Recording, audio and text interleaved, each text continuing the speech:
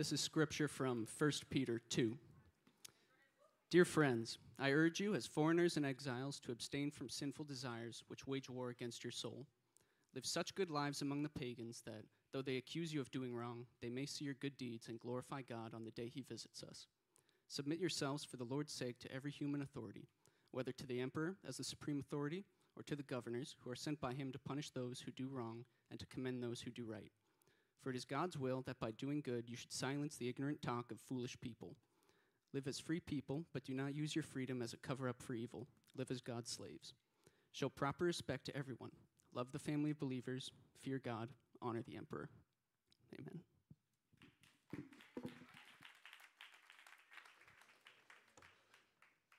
Thank you, Jordan, and it's great to be with you tonight. I feel like a fish out of water, quite frankly, because many of you are younger than my children, or the same age as my kids, so I feel really out of place, but I'm glad I've been invited to be here, and I'm glad to have the opportunity to talk about the passage that Jordan just read to us. You guys have been in 1 Peter. It's a great book. As we go into this passage, we're going to talk about the idea of curiosity and how our lives create curiosity in the world for those who don't know Jesus, that it might cause them to want to know more about who he is and what it means to be his follower. As a kid, I grew up in northern Indiana, just outside of South Bend, Indiana. I grew up in a part of our little town of Mishawaka, Indiana, where we had, when I went to kindergarten, my address was 57991 Victory Road. But while I was in kindergarten, the city of Mishawaka actually added us to the city itself. We weren't just in the county with the Mishawaka address, and so we became 1803 Victory Street. Now, that's a big deal for a kid to try to learn that. But we were just on the fringe of town, and so around us, there were a lot of people who did 4-H and stuff like that, and you're looking at the St. Joe County 4-H Reserve Grand Champion duck owner. Yeah, quite an accomplishment. That's a big accomplishment in Indiana, by the way. But I would go to the fair as a kid. Before I even was involved in 4-H, I raised ducks. And it was about all we could do. We had an old dog pen that my dad said I could put some ducks in, had some ducks. They won something at the fair because we fed them well, I guess. And we would go to the fair, though, when I was littler, even before I was involved in the St. Joe County Fair. We would go to the fair as a family and just sort of go to things. And in those days, I don't think they're quite as big a deal now, but there used to be these little events or these little venues throughout the fair. There'd be 4 or 5 of them where it would be something odd that you could see, a person or something. I remember one time they had a 12-foot man. And the way the guy outside talked about it and the way they decorated the outside of this little booth, and it was a very tiny little like trailer-like thing. And the way he talked about it, just for me, as like an 8, 9, 10-year-old, and we go to the fair, I wanted to see the 12-foot man. And he'd talk about how he was so tall in 4th grade, and he'd go through all this. And then there was Lobster Boy. Now, there actually was a very famous Lobster Boy that I think was mentioned even in a Deadpool movie or something. Lobster Boy was pretty famous because he actually, because of the way he was born, had some things that made him look like a lobster, and unfortunately they used and abused him and all that stuff in fairs. But the Lobster Boy we had was not quite the same. And at 9 or 10, I was so interested. My dad would always say, it's not worth the $1 to walk through. You go in one thing, you look at this, and you walk out. It's not worth it. But they would just, with all the advertisement, I was so curious, and my curiosity was so heavy that when I became about, 11 or 12, my neighbor's church, they had like a fundraiser, and so they needed like kids to help like carry away trays and things from the food they were serving or whatever, and clean the trays. And so I worked with my best friend Lance, and we cleaned these trays. And then his parents just let us roam the St. Joe County Fair, and they gave us each like $5, which would be like giving us 25 or 50 bucks today. It was a big deal. And I immediately said to Lance, I want to find Lobster Boy. I want to find the 12-foot man. I've got to see that. And Lance is like, I don't want to spend my money on that. I want to go on these rides. And I'm like, I'm so curious about what these things are. And so we kind of made this agreement. We would spend our money partially on seeing it. We would just see Lobster Boy and the 12-foot man and not some of the other things, and we'd ride some rides. And I remember we went in to see Lobster Boy. And you literally walked up 2 steps. There's a little platform, and there was a guy sitting on a bench. He was shorter than a normal person. He was kind of balding, and he looked to be about middle age. He was supposed to be the boy. He's probably been doing this for 30 or 40 years. And he's sitting there on the bench, and with like a heavy smoker's voice, he says, "How you doing?" And he's got like these foam things on the end of his hands and then on the ends of the feet. He goes, "How you doing?" And then we just left. And Lance said, "Let's not do the 12-foot man guy." And I said, "But he's got to be real. I mean, for years I've heard about the 12-foot guy." So we go, we pay our buck for the 12-foot guy. We go in, and there's a guy way up high, and you just see this much of him. And then you're supposed to see his legs, which you knew it was another person halfway down this platform, right, who's going like this while he's going like this. So it's like 2 guys on 2 levels of this contraption they'd created trying to pretend they're one person. And as you go in, the guy with a deep smoker voice goes, "How you doing?" And you walked out, and that was your whole buck. Now, I was so curious that I tried to give him Lance, we got to go see, and there was like Ape Girl, and there were these other things, and you just wanted to see. Finally, Lance said, "We're not doing that." And I didn't get my curiosity satisfied, but I don't know maybe what it is for you over the course of your life, maybe when you were a kid, maybe as a teenager, as an adult now, what is it that has driven your curiosity? You've been curious to see something, experience something, go somewhere, meet someone, it just is a driving curiosity.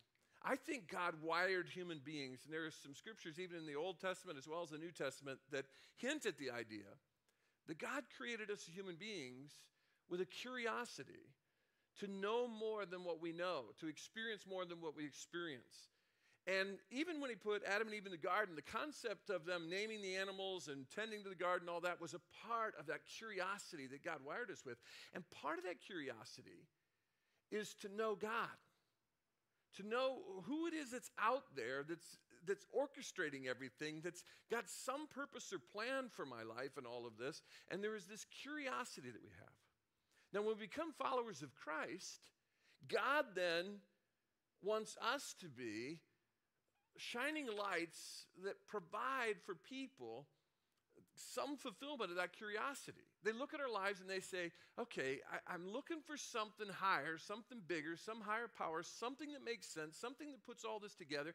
And that person, they're not perfect, they don't have it all together, but there's something different. They've got this certain thread of peace in their life. They've got a certain level of joy and hope that's so different, so distinct.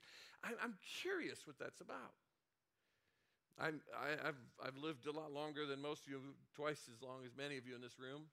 And I've met a lot of people over those years who've gone from one world religion to this kind of mysticism to this kind of thing, and they're looking for it, and they're trying to piece everything together. And I think in the passage that we're looking at tonight in 1 Peter chapter 2, there is this sense that our lives are to create this curiosity that's going to draw people's attention to God, to want to know Christ and who he is, what it means to follow him. If you have your Bibles open or you have your mobile device, you go to 1 Peter chapter 2. We'll have the verses again on the screen in a minute. But I want to talk about raising curiosity for Christ by the way in which we live. And I want to ask this simple question tonight. Would anyone say your life raises their curiosity about Christ or being a follower of Christ?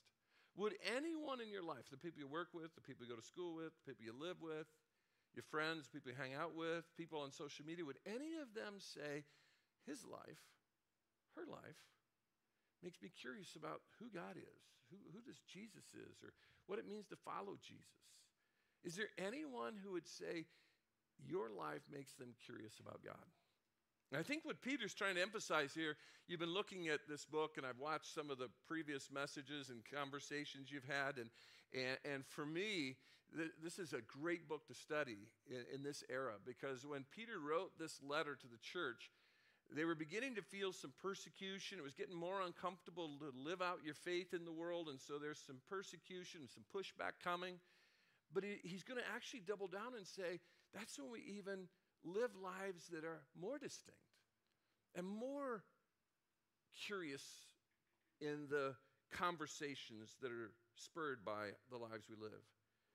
Now, I want to look at verses 11 through 17 in kind of two clumps. And I know one of the things you're doing as you're studying Peter is, 1 Peter, is to kind of pull back the curtain a bit and see, how does somebody prepare a sermon? How do you look at the Bible and even study it for yourself? And for me, one of the things I do, and I've been doing this for a long time now, preparing to preach every weekend, and my wife will even say to me on Tuesday or Wednesday, say, has it clumped yet? For me, in my process, when I'm looking at a passage like 1 Peter 2, 11 through 17, as I have been this week, as I've been looking at it, I'm looking for kind of the natural ways it clumps. Like, what are just some themes that begin to stand out? Sometimes the divisions in the Bible, how they do the paragraphs, will work with it. But sometimes I think they missed it, or sometimes it emerges there are other clumps. And so this week it clumped for me, and there were two clumps, 11 to 12 and 13 to 17.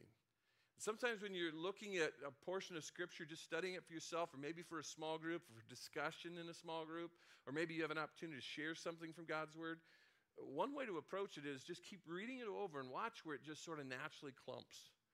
And so for me, the clumps, or the points, if you will, the major points, come out in verses 11 and 12.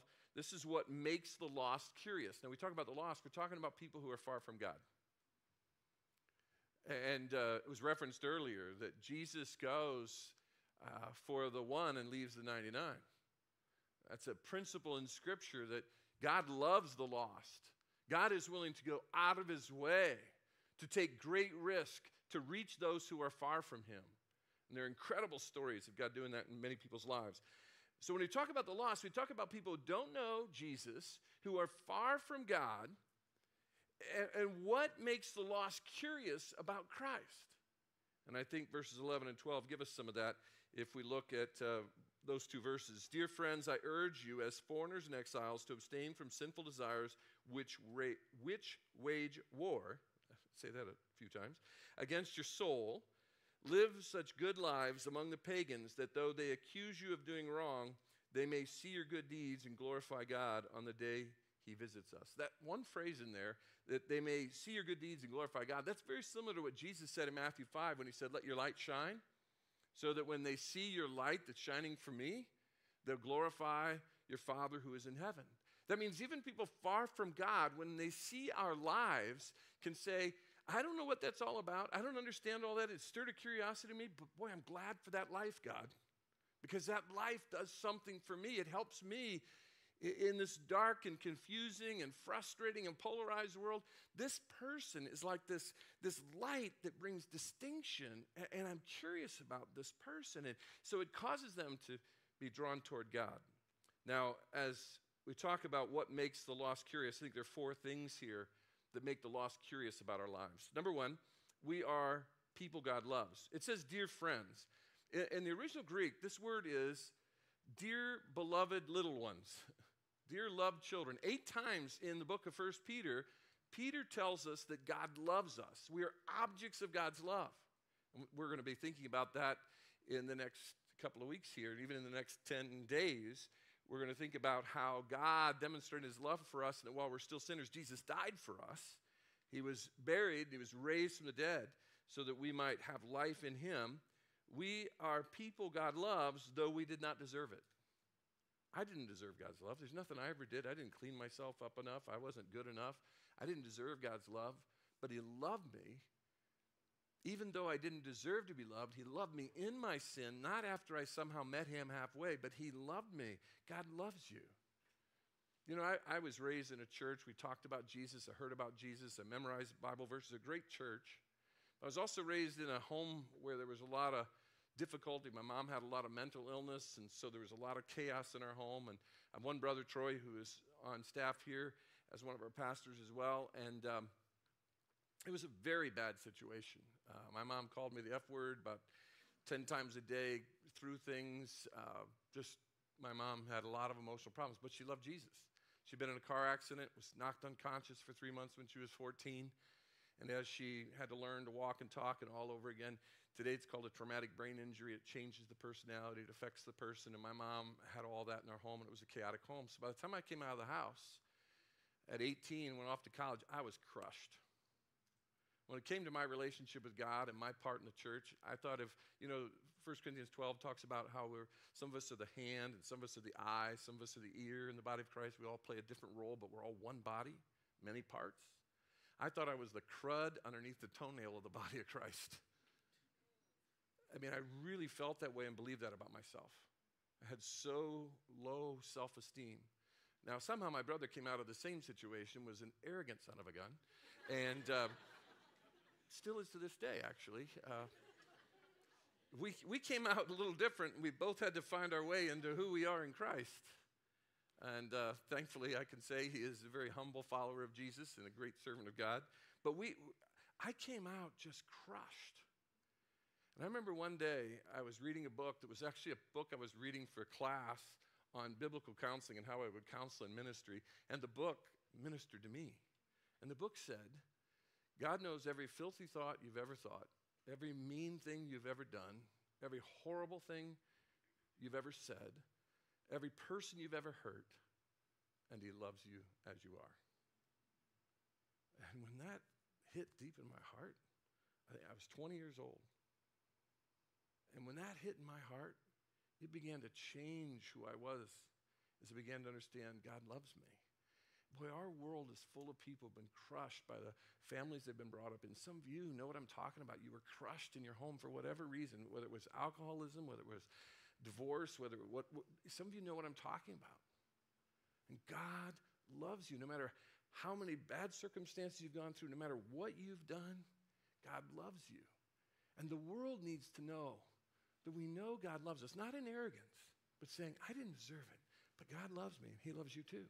It's a pretty simple message, but the lost are curious, and they're curious that God loves us. Secondly, we're strangers passing through. In the next phrase in the verse, it says, I urge you as foreigners and exiles.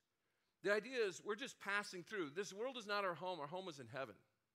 We are citizens of heaven. Paul would say that 3 or 4 times. Peter says it here. Now, that doesn't mean we don't enjoy this place and make the best of it and experience all that God would allow us to experience in this world. But we have to understand that we are, when we know Jesus, our permanent home is in heaven, and we are journeying through, and some of us get so attached to the things of this world. I've done over 350 funerals in my ministry career. I've never seen a hearse carrying a casket or somebody driving to the graveyard for graveside service or coming to a memorial here at Calvary where they've got a big old U-Haul trailer behind it. Because the things of this world don't last.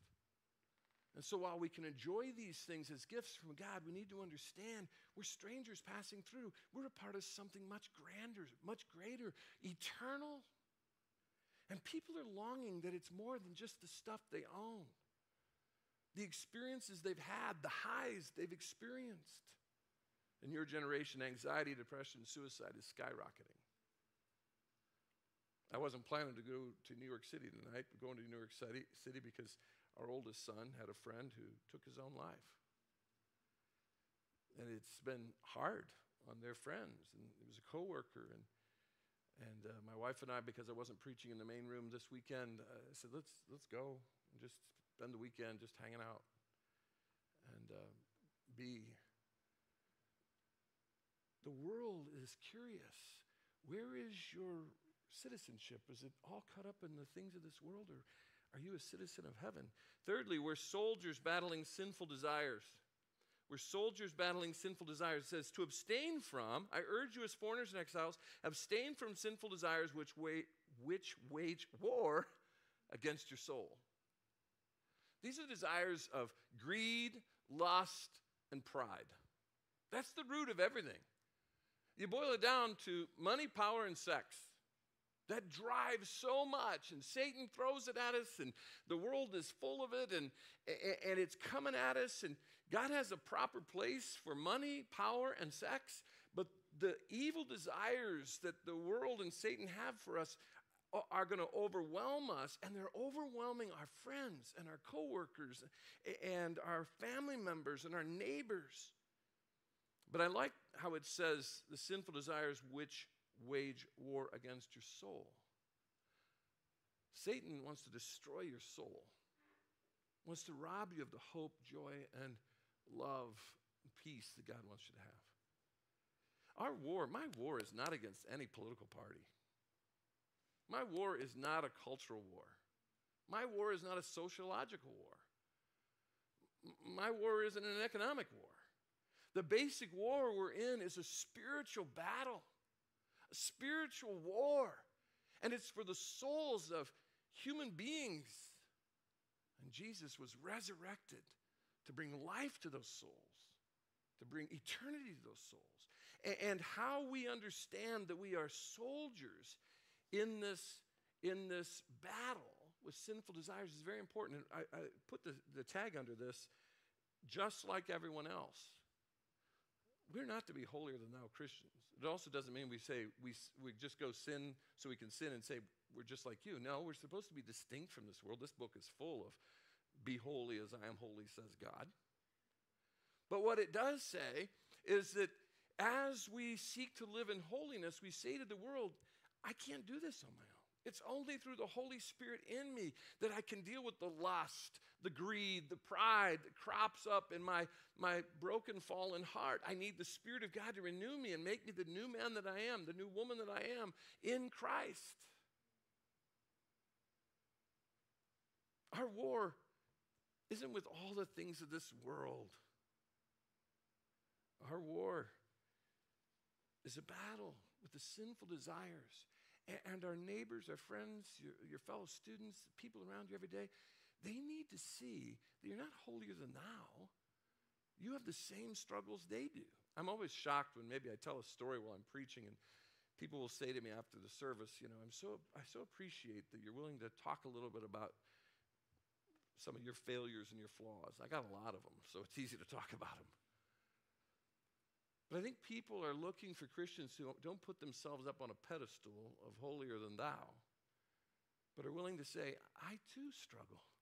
Just because I have Jesus doesn't mean my passions are gone. I'm trying to use them, experience them the way God has for me.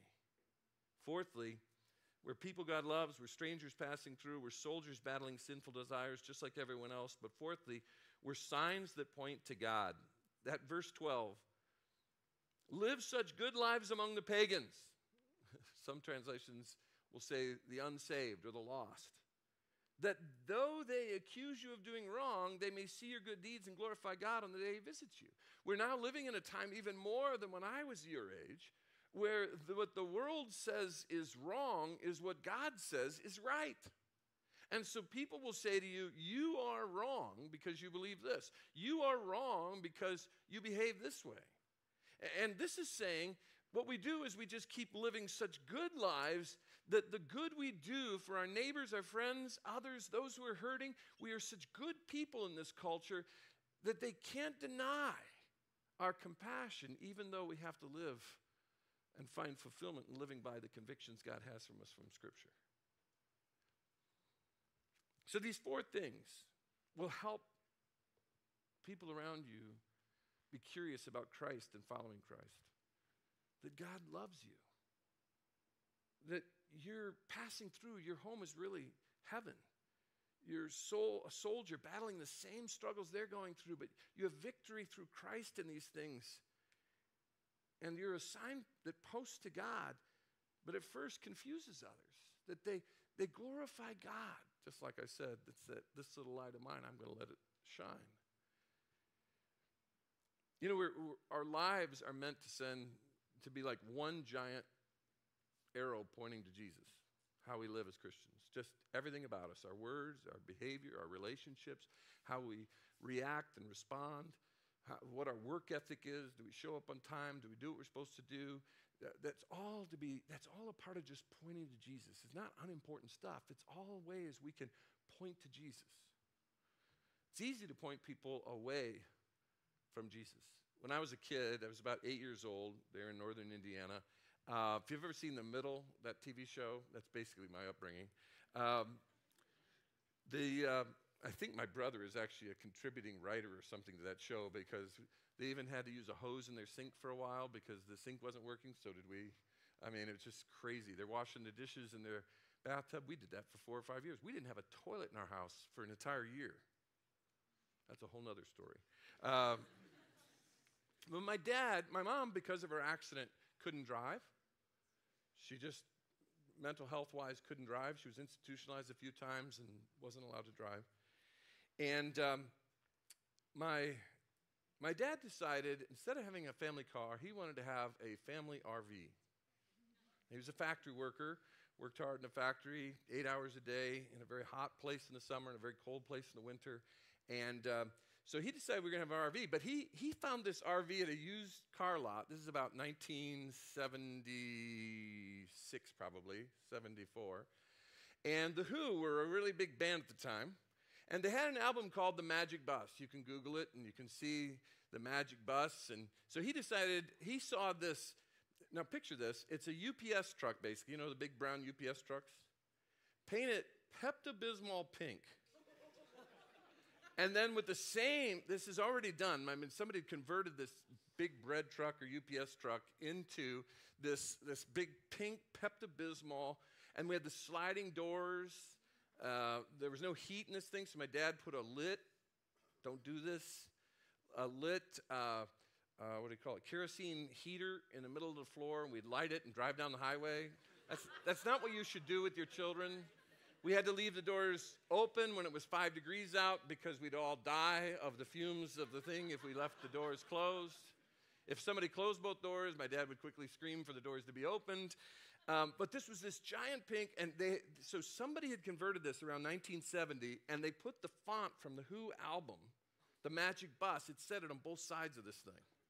It was shag carpeting on the floor, on the walls, all the way to the ceiling. Yeah, it's pretty disgusting, actually, that we owned this thing. There was a big bed in the back, and it had a little stove. It was just a little camper. You know, we had a little table. So when we were driving down the road, Troy and I were just sitting at the table. Dad put a bucket seat next to the other side of where the driver would be. He put a seat for Mom and strapped her in and with a belt. And it was quite an experience. But because we only needed one vehicle, we only needed one driver, it was our car. And we would drive to church in it. We went to church Sunday morning, Sunday night, Wednesday night. And we would pick up on Sunday this little dear sweet lady. She'd been a missionary in her past. Her name was Olga Smith. She literally was 4'2", just a sweet elderly woman, probably in her 70s at the time.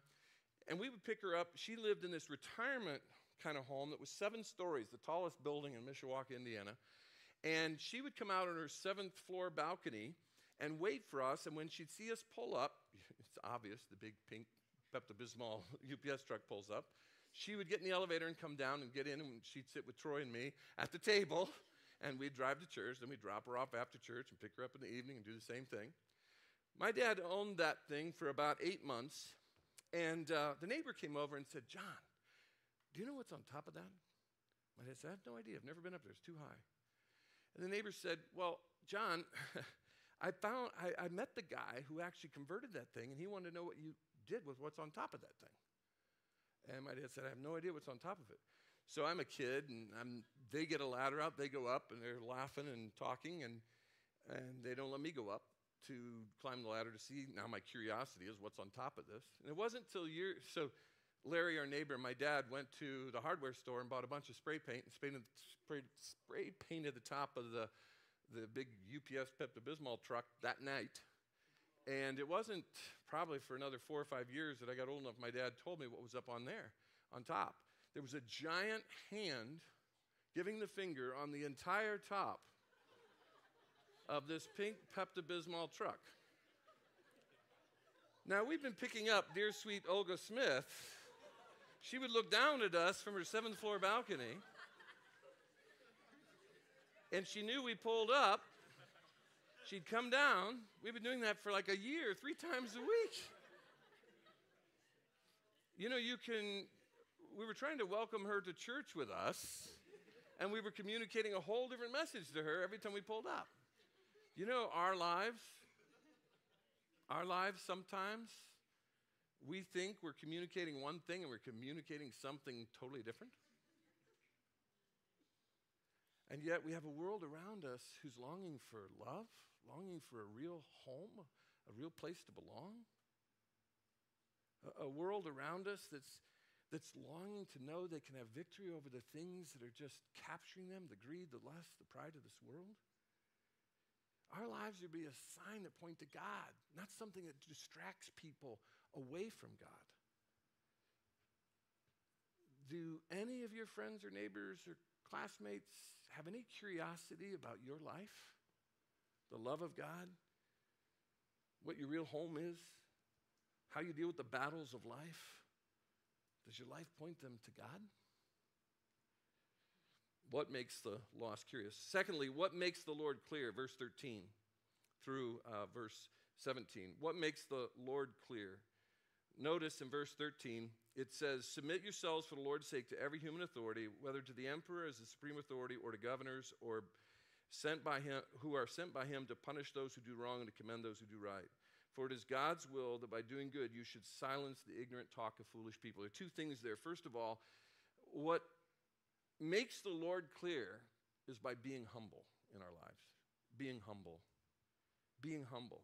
Even by submitting to those we don't like. Nero was the emperor at this time. About the time Peter wrote, if not at the time Peter wrote, just after the time Peter wrote, Nero would set fire to Rome just for his own good pleasure as the emperor in 64 AD. Rome would burn for 6 days and 7 nights. And everybody looked at Nero because the word was out that he did it just to enjoy watching the city burn from his palace. And so he blamed the Christians, and they turned against the Christians and started putting them into places like the Colosseum with meat on them and wild animals. They took Christians because they thought they were the ones who had burned the city, and Nero actually made night torches to light the city by putting Christians on fire on stakes alive. Now, this persecution is building that. If it wasn't there yet, it was going to happen within about a year of Peter's writings because the stress and the trouble was coming. And so nobody liked Nero, nobody liked the leadership, but yet Peter is saying, do all you can do to submit to the authorities God has placed over you as long as you can live out your faith. Humility is so missing in our world. And we as Christians ought to be some of the most humble people. Being humble is a big way we make the Lord clear in our lives. Secondly, doing good. Verse 14, we read that phrase there. For it is God's will that by doing good you should silence the ignorant talk of foolish people. Doing good. It's the best way to silence critics and skeptics, is by doing good for other people. Getting involved in feeding the poor and helping the marginalized and caring for those who are pushed to the fringes of society. When the church is at its best, we are the ones who are on the fringes ministering to those who have been cast aside. Doing good. Thirdly, living free. In verse 16, live as free people, but do not use your freedom as a cover-up for evil. Live as God's slaves. Live as God's slaves. Or God's servants. You see, we're free because of the death, burial, and resurrection of Jesus. When you put your faith in Christ, you are free from your sin, your shame, your guilt, your condemnation, from hell itself. We're free, but not free to just do whatever we want. We're free to serve others and God. And great fulfillment comes when we prioritize others and God. Living free. People are trapped by addictions, by sins. There's so much bondage in people's lives today. So many chains and knots and relationships and brokenness and pain. And we are the ones who can be living free to serve others and God. And finally, what makes the Lord clear? Being kind. Not just being good, but being kind. One of the most disturbing things to me of the last 3 or 4 years, time when many of you have come to maturity, the last probably 10 years in our country, is that both the left and the right who name the name of Jesus have been so mean-spirited. I barely look at social media anymore because my heart was breaking so much to see Christians who name the name of Jesus being so vicious to each other. In fact, I would post something. I'd say, this is the day the Lord has made. Open your church. Or whatever it would be. what? I'm just telling you, this is the day the Lord has made. But it wasn't so much what they said to me, it was what then they would say to each other. I'm thinking, these are Christians? Our world is hungry for people just to be kind. And notice what he says here. That last verse, verse 17, show proper respect to everyone. There is no one we should disrespect. I don't care what their sexual orientation is. I don't care what their skin color is. I don't care what their age is. I don't care their ethnicity, their nationality. I don't care what their faith is. There is no human being we should ever disrespect because God loves every one of them, and so should we. And God is kind toward every one of them, every person. Doesn't mean we agree with everything and everyone, but we are kind to everyone.